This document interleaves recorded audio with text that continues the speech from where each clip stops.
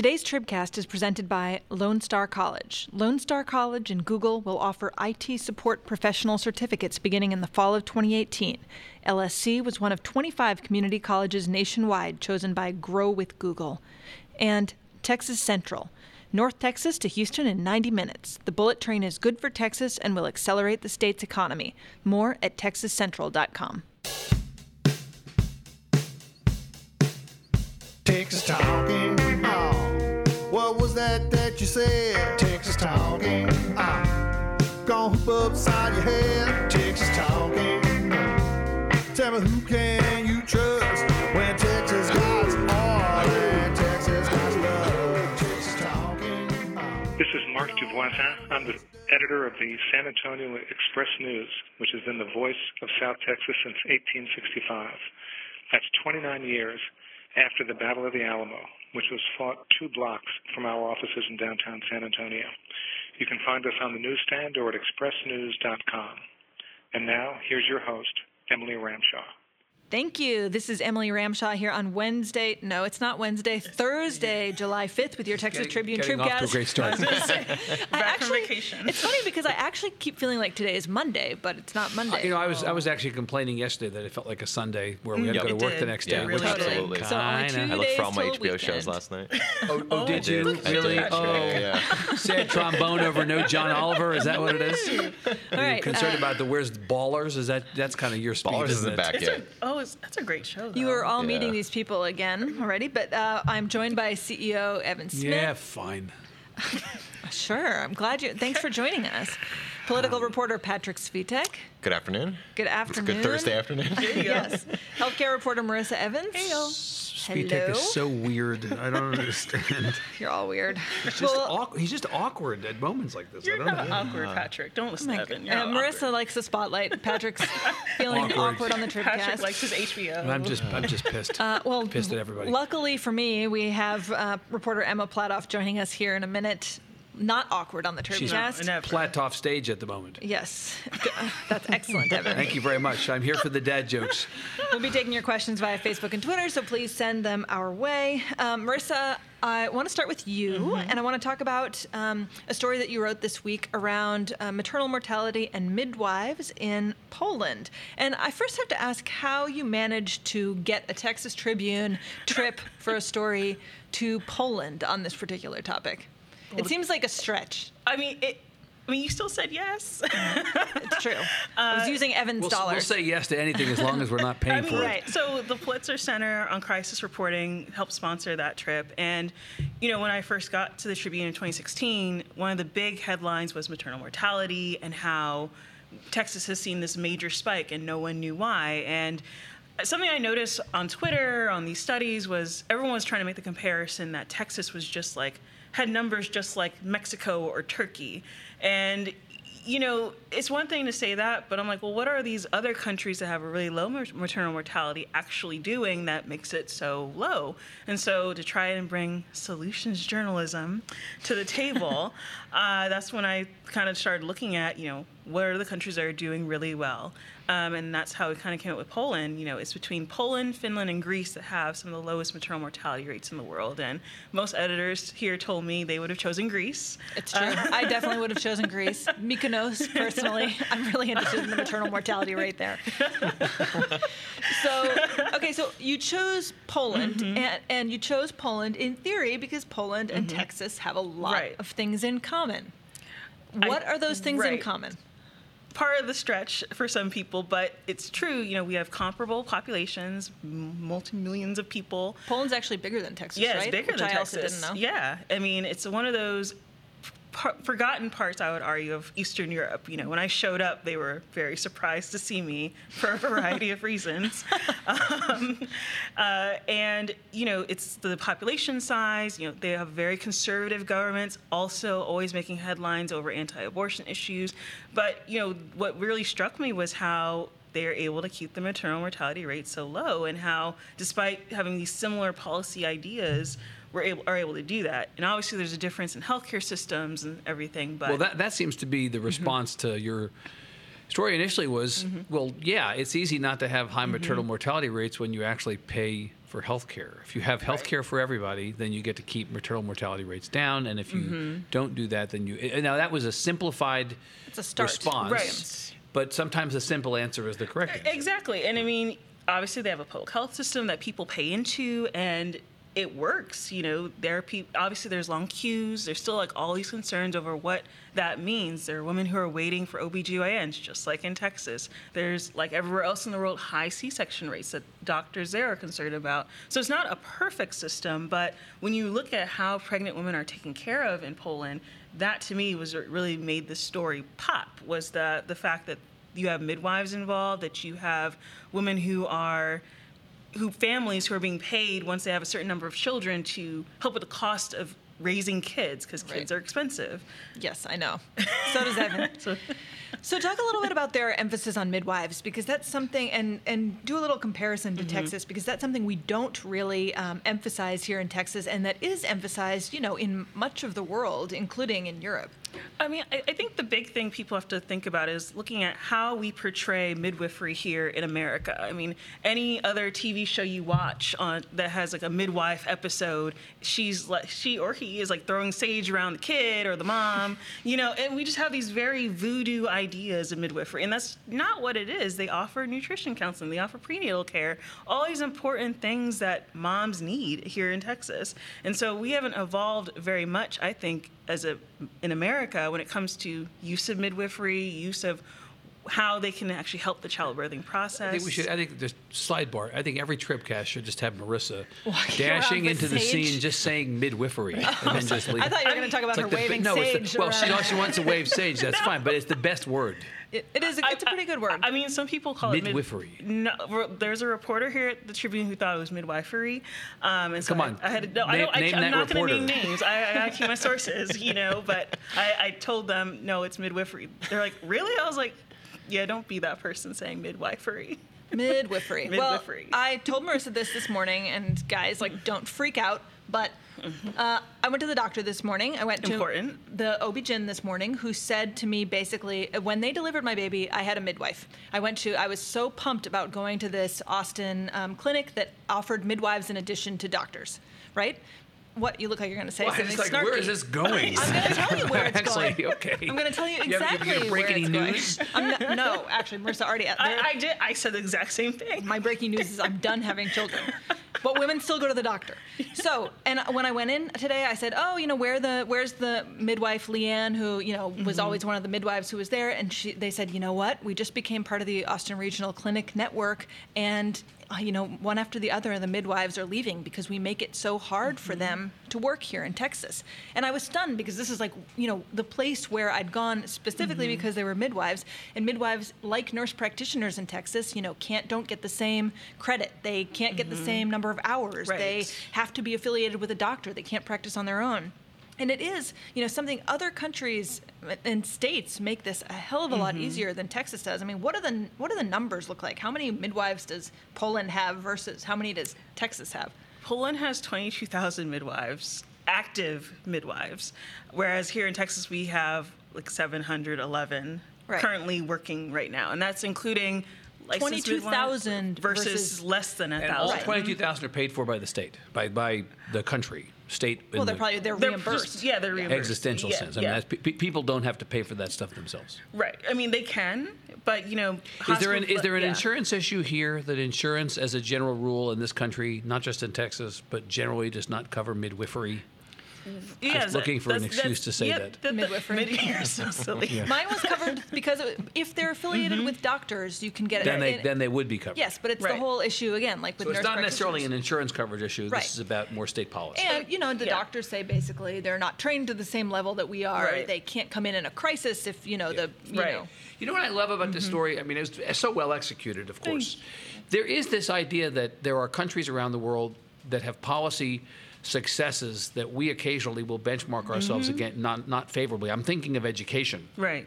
I took a similar trip a couple of years ago to Singapore, where they have an extraordinarily successful high school to college pipeline, and in particular, it's at the lower rungs of the higher ed ladder, in the trade school and in the community college realm, where they've really figured out how to get enrollment numbers and graduation numbers, completion numbers to be successful.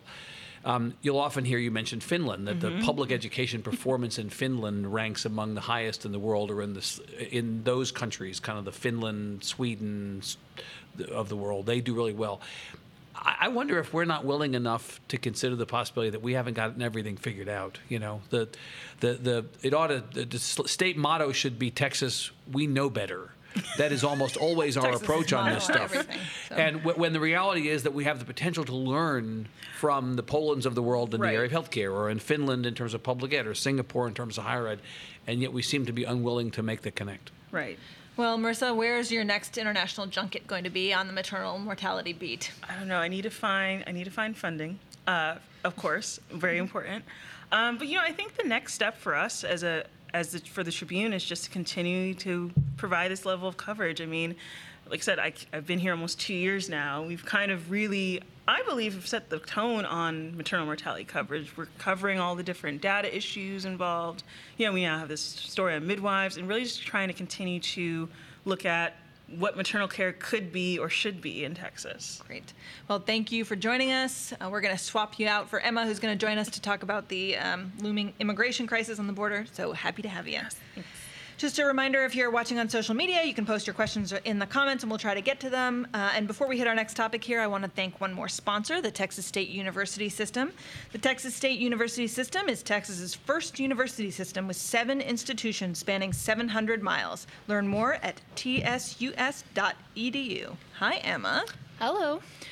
Thanks for joining us. All right, so we're coming basically back to the table here to have a conversation around the border with all these sort of loads of political commentary, protests, speeches. We just came on the heels of Independence Day, where we had a woman basically clinging to the side of the Statue of Liberty on this particular issue, which was pretty amazing, actually. Tell me where things stand right now. I think where things stand right now is confusion, which is where they've been for a while now. The most interesting, I think, news point coming up is Tuesday, which is a court-ordered deadline for the government to reunite the youngest children who were taken from their parents at the border. That's kids under 5. I just got off a press call with HHS Secretary Alex Azar, who says that's about 100 kids. And there are questions about, whether that'll happen. Only 100 100? He said only 100. That's a different number than I've heard other places. Yeah. Another point of confusion, perhaps. Right. I mean, we'd heard as recently as last week that there were, only 600 kids had been reunited or something. So maybe they've been hard at work over the weekend. Is that not the most common age range among the children? Oh, maybe that's a good question. It's not. Most of the kids are above the age of 5. Yeah, Okay. Between 6 But and there are a 7. series of deadlines, are there not, beyond that deadline? Tuesday, there's a deadline to reunite people by phone, right? Isn't there They're supposed to be keeping parents and kids in touch. Yeah. They say twice a week. I think it's clear that that's not happening in every case. Also, we had an incredible story over the weekend by Shannon about how friggin' complicated it is to get on the phone with your relatives. Correct. Yeah. Yeah, another challenge. But the government has almost till the end of July. July 26th, I believe, is the date. It's a Thursday, to reunite the older kids with their parents.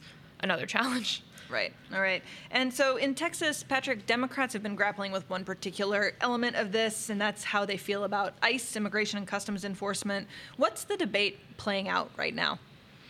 Yeah, so this is all kind of all loosely tied together as far as current events go. But, before you had Alexandria Ocasio-Cortez win this huge primary upset in New York, in some progressive or liberal circles, this idea of abolishing ICE, Immigrations and Customs Enforcement, the main agency in charge of enforcing immigration law in the United States, was starting to gain some traction. Then she won this primary in New York, and it was really foisted into the political mainstream in a way that we hadn't seen before. And increasingly, Democrats in every state, including Texas, are having to respond to this issue in some way, because it's certainly an issue that at least part of the Democratic base is very fired up about, and quite frankly, I think emboldened about after what happened in New York. Obviously, New York isn't Texas, but the conversation is nonetheless happening in some corners of the Democratic Party here. And so people like Beto O'Rourke, the U.S. Senate candidate, congressman from El Paso, he's gotten this question at a number of recent public events about, would you abolish ICE? His initial response, he said that he'd he talked about the need to get rid of these tactics that are instilling fear in immigrant communities, and he said if that requires, doing away with this agency, or, restructuring it, then I'm open to that. But he has not called for it to be abolished. In the same exchange, he was point blank asked, right now, would you abolish ICE? And he said, no, I don't know enough about how those laws would be enforced otherwise if we don't have ICE. And this all kind of came to a head in some ways over the weekend, or over the fake weekend. The holiday weekend. over the July 4th midweek weekend. He held a town hall in Rosenberg on Tuesday evening where a woman who had read his initial response to this confronted him, pretty colorfully, and said, why are you, this is a terrorist organization, why are you not embracing the idea that we should abolish ICE? And he gave a very passionate response, and he said, even before Trump was in office, I was introducing legislation to hold ICE and some of these immigration-related agencies more accountable than they currently are being held.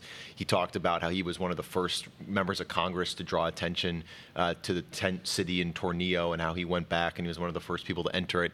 And then he said, he was building up to this point. He said, so don't lecture me about what we need to do on the border and with immigrants, because I'm doing everything I can. And I'm going to continue to do everything I can. And this woman continued to shout at him. And it was quite a scene, because most his town halls, he certainly gets tend to be pretty lovey-dovey, right? right? His town halls are usually more like pretty Dave Matthews concerts, right? Yeah. Exactly. Not that he doesn't get hostile questions Stoned. from time to time, but this was definitely quite a moment in terms of how his town halls tend to go. Mm-hmm. He got the question again in Austin on July 4th, and he gave a bit of a different answer, talking about how if we're looking at this family separation crisis, it's not just ICE that is involved in it; it's HHS. As Emma just talked about, it's CBP, and so he talked a little more broadly about who's culpable in some of these issues that are being raised. This is the you hit exactly on the problem here for them. Abolish ICE is a political issue. It is not a policy issue. Right. And to the degree that the conversation politically, I would submit, is around abolish ICE versus not, it's on the Republicans' turf. It's a home game for them. It's about border security. If the focus is on the discussion of families and of children and separations and all that, then that's on the Democrats' turf. Then it's a home game for the Democrats. But if the conversation is around abolishing ICE, then it's a very quick pivot to a conversation around border security, which I think the Democrats want to talk about abolishing ICE. Republicans also want the Democrats to be talking about abolishing ICE. Yeah, even though O'Rourke hasn't come out, in full support of it. The fact that there's confusion about his position on that is problematic for him. Gleeful that it's even being a point of discussion right now. What the Democrats need to do is talk about abolishing Trump if they want to make this issue theirs, because as Patrick says, this is a much more intersectional issue. Or they need to This is about ICE, it's about HHS, it's about the policy coming out of the White House. The and they Democrats need to keep the focus on kids. That's exactly right. Yeah. So who has gone farthest on this in Texas, Patrick? Toward the abolishing ICE. Like where's Julian Castro? Where's some of those other figures? Yeah, we wrote a story earlier this week kind of rounding up some of the initial Democratic reactions to this discussion. And Al Green put out a statement, and he basically Let's stay together. That was Al Green's statement. Exactly. It's a hell of a press release. One line, that's it. Since this conversation has really flared up, he's the only member of Congress I've seen to come out in the Texas delegation and straight up say we should abolish ICE. And it was certainly more nuanced than that. And he talked about wanting to let the agency evolve, but he uttered the words, I want to abolish ICE. This is a guy who's calling for Trump's impeachment. That's relatively conservative exactly. by comparison. I was going to say, obviously, I'm sure Republicans would love to, extrapolate from that. He has certainly been one among the Democrats in the Texas delegation. He's been much more out there and aggressive in terms of pushing back on Trump and the Trump agenda. And so, while it's notable that he may be the only person exactly calling for this, I'm not ready to say that this is the clarion call of all Texas Democrats at this point. Exactly. Well, while there are these conversations around abolishing ICE, another conversation, Emma, that's being brought up a lot is sort of what is the state of asylum in the United States right now, and how are we sort of protecting people? Does asylum even exist anymore at this point, or is everything basically like frozen? We're hearing stories in some cases about people getting turned away at points of entry on the border. What are you hearing, and what's the conversation out there around people who are seeking that status? Yeah, at the same time as Democrats are calling to abolish ICE, I think the president in his own rhetoric on Twitter, as usual, is kind of calling for an end to the asylum process. He's saying, why do we have these long court processes? Why are we giving these people lawyers? Why are we letting them free in our country for years as they await the asylum process? And kind of himself saying we shouldn't be doing this. Asylum, of course, is a decades-old, long-standing process for people to legally seek refuge in the country. That's when they have a credible fear of political persecution. As the president points out, it's a protracted legal process. It can take years. A lot of times people are free in the country, sometimes working, sometimes not, while they wait for their process to proceed. But we've seen increasingly under the Trump administration barriers to the asylum process, including, as you said, even at the ports of entry, even at the bridges. People are being told to wait. They're sleeping on cardboard while they wait. They're told they can't seek asylum in the country. There's no room for them. They're going to be rejected. All these kinds of things. I mean, how does that even, so where is asylum protected? Is it in the Constitution? I mean, is it like, how can you just decide that you're going to tell people they can't seek asylum? I mean, So I think what we're seeing is subtle ways of rolling back. I don't think there's a specific word asylum in the Constitution. The United States has been accepting people who have credible fear of persecution in their home countries for decades, for centuries even. But we're seeing subtler things that can be done by policy changes. For example, Jeff Sessions, the Attorney General, has said basically almost categorically that victims of domestic violence and gang violence that doesn't constitute a valid asylum claim in this country. And we're already hearing reports from the ground that people are being turned away for that reason. So that's not a change of laws. We don't have to amend the Constitution to exclude hundreds, thousands of people. But let's be clear that the president, as he did today, tweeting that if somebody shows up in our country seeking an opportunity to be here, that we should say out, as you would if somebody showed up on your lawn, right. And that we don't need thousands of judges.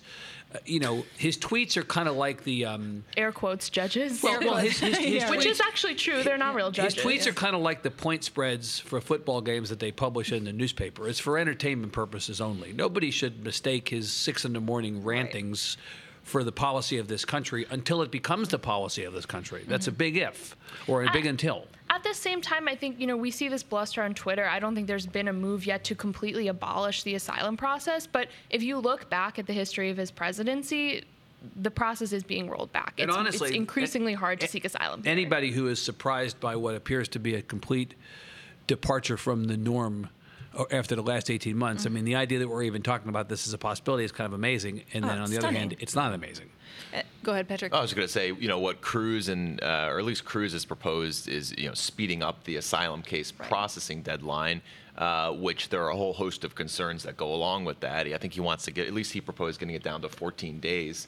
And then you have immigration lawyers and various advocates saying there's no way you can. He called for a bunch of new judges, didn't he? And he also he wants to double the number. He and Cornyn are on the. They have different numbers, but they want to increase the number of judges. And obviously, you have, which is kind of Republican orthodoxy when it comes to this. But then you have Trump on Twitter blowing that up every day. No judges. Forget it. No judges. Right.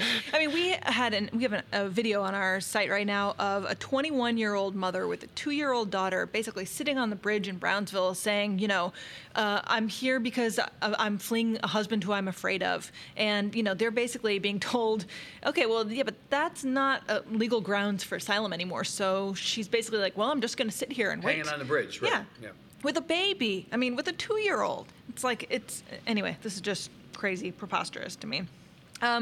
So in the midst of all of this, we have a new Mexican president who Republicans, including Cruz, are quickly going after. What did Cruz say in our non-weekend weekend? Sure, yeah. He was at a campaign stop in Waco on Tuesday afternoon and was asked about this and what it would mean for Mexico-U.S. relations. And he had some pretty strong words about this guy, at least compared to other Texas Republicans and Democrats who approached his election a little more gingerly. Cruz warned that he is this far-left socialist, very radical figure. And if he lives up to some of what Cruz described as the anti-American rhetoric that he used in the campaign trail, it could be a real problem for the United States. And Cruz kind of used his election to, press this argument that we need to do everything we can to secure our border. Cruz, he singled out these remarks that are in dispute that the newly elected Mexican president made while campaigning about. It kind of floated around in the conservative blogosphere that he had urged people to mass migrate to the United States, and that it was their quote their human right to do that. Did he actually say it? Well, that's Yeah, Patrick said in dispute. it is in dispute. PolitiFact called it "pants on fire." That sounds quite disputed. There's a passage. I think it has to do with the translation. I'm not a fluent Spanish speaker, but it is, at the very least, very much in dispute whether he said that. But Cruz pounced on those remarks to argue that this is why we need to build a wall. This is why we need to secure the border. But again, it looks. PolitiFact said it was pants on fire that this guy said that. So. Anything any of you want to weigh in on before I talk about the bag ban? Well, while we're on the subject of Cruz and O'Rourke and this issue coming as it does in the middle of this campaign, I do think it's interesting that we are full on in the middle of campaign season right now. It is so rare for there to be a race that's even marginally competitive at the statewide level. And that includes federal races at the top of the ticket. And the Cruz O'Rourke race, while we had a poll that had it close-ish, and there was a poll out a couple days ago that had it a little less close-ish, nonetheless, the days of 20 or more point Republican wins have been constant for decades. And, I think the general sense is that this Cruz O'Rourke race is closer than those races typically have been. How much closer remains to be determined. And I just think this whole roiling set of issues that we're talking about, these and others, we just don't know yet how this is going to play in. I'm skeptical about whether the stuff on the border is any more going to produce this groundswell of new voters or unlikely voters as likely voters come in the fall. Or our amazing fellow David had a story. Who knows, he went to a church on the border right next to a detention center, and basically everybody at the church was like, send them back. Right. Laws are laws. Laws are laws. Yeah. Yeah, I would just add too, and we kind of got at this earlier, but this is a volatile political issue for both sides. To be clear, I mean, we could talk we could talk all day about abolish ICE being a thorn in the side for Democrats, but you have someone like Cruz is a great example of this. On this family separation crisis, his initial remarks on it were viewed by many as defensive. I don't know if you would call it supportive, but at least defensive. Then several days later, he's introducing legislation to try to stop it, at least in his characterization. And then on the campaign trail this week, he was talking about how it was a mistake for the Trump administration to pursue the policies that led to this in the first place. And so, I mean, in my observation, I've definitely seen him shift his tone on this. And I think just the point that I make is that it's a tough issue, I think, for I just for don't both think sides we right know. now. I don't think we know. So are you going to start asking for plastic bags again at HEB? Not that you even shop at HEB. I bring I'm sure you're a Whole South by Foods guy. Southwest. I bring South by Southwest tote bags. I bring a Texas Tribune tote bag. So There used to be a really good Texas Tribune tote bag that had a piece of fabric in it that had a little clip for keys. That was my favorite of our tote bags. I think I know someone who can restart. No, that apparently movement. those are all gone. Oh, you mean like if order only we new knew ones? the guy in I'm not charge. gonna spend any money on anybody. No. No swag. I got mine. So what do you think is going to happen in Austin? So Austin has basically rolled back now that the Texas Supreme Court has said that bag bans are not constitutional. Austin has rolled back its bag ban. Do you think Austinites are going to take note and change their tune, or do you think they're just going to stick with the Can status Austinites quo? change their tune? Don't Austin businesses have to change their tune? Yeah. Well, either can, right? If you keep showing up with your reusable bags, Or Yeah, if but- we but- need but to showing is- up is- saying, "Give me my plastic." Is Central bag." Market obligated, or if you're unlike me, Wheatsville obligated? Are you making fun of me shopping at Wheatsville? I What is absolutely Wheatsville? am. I don't think I even know Have you what ever been to Wheatsville is. Wheatsville? Patrick? No. Patrick, let me make this quickly. Not, my your, God. not your kind of place. Okay. Do these places have to now give Is it out like bags? Sprouts? Is it like Sprouts? Yeah, you can't. I hope Wheatsville is someone at Wheatsville. Do I listening need to this. go through the whole hierarchy of What's the how spectrum? the Sprouts is the same as Whole Foods, except people who shop there are damaged? Okay. I'm going to get Wheatsville to be the newest sponsor of the Tribcast. You're just going to have to suck it up. Wheatsville's a rung below.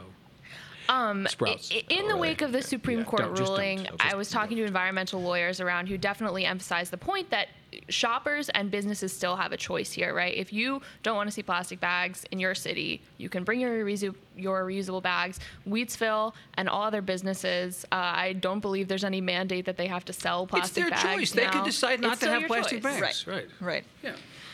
And it's your choice whether you have to listen to this Tribcast. Choose not to. All right. That's all the time we have. Thanks to Shiny Ribs for our music and to Lone Star College, Texas Central, and Texas State University System, our sponsors this week. On behalf of Evan, Patrick, Emma, Marissa, and our producers, Michael, Ray, and Bobby, this is Emily. Thanks for listening. Texas Talking. Texas Talking. Texas Talking. Texas Talking. Talk about Texas Talking, baby. Texas Talking, baby. TikTok, baby. Texas Talking. Don't let me see you cry. Why do you always knock? When was the last time you went to Wheatsville? Oh, Patrick, please. it is like a wonderful neighborhood grocery store. It's the worst. Rodney shops there too.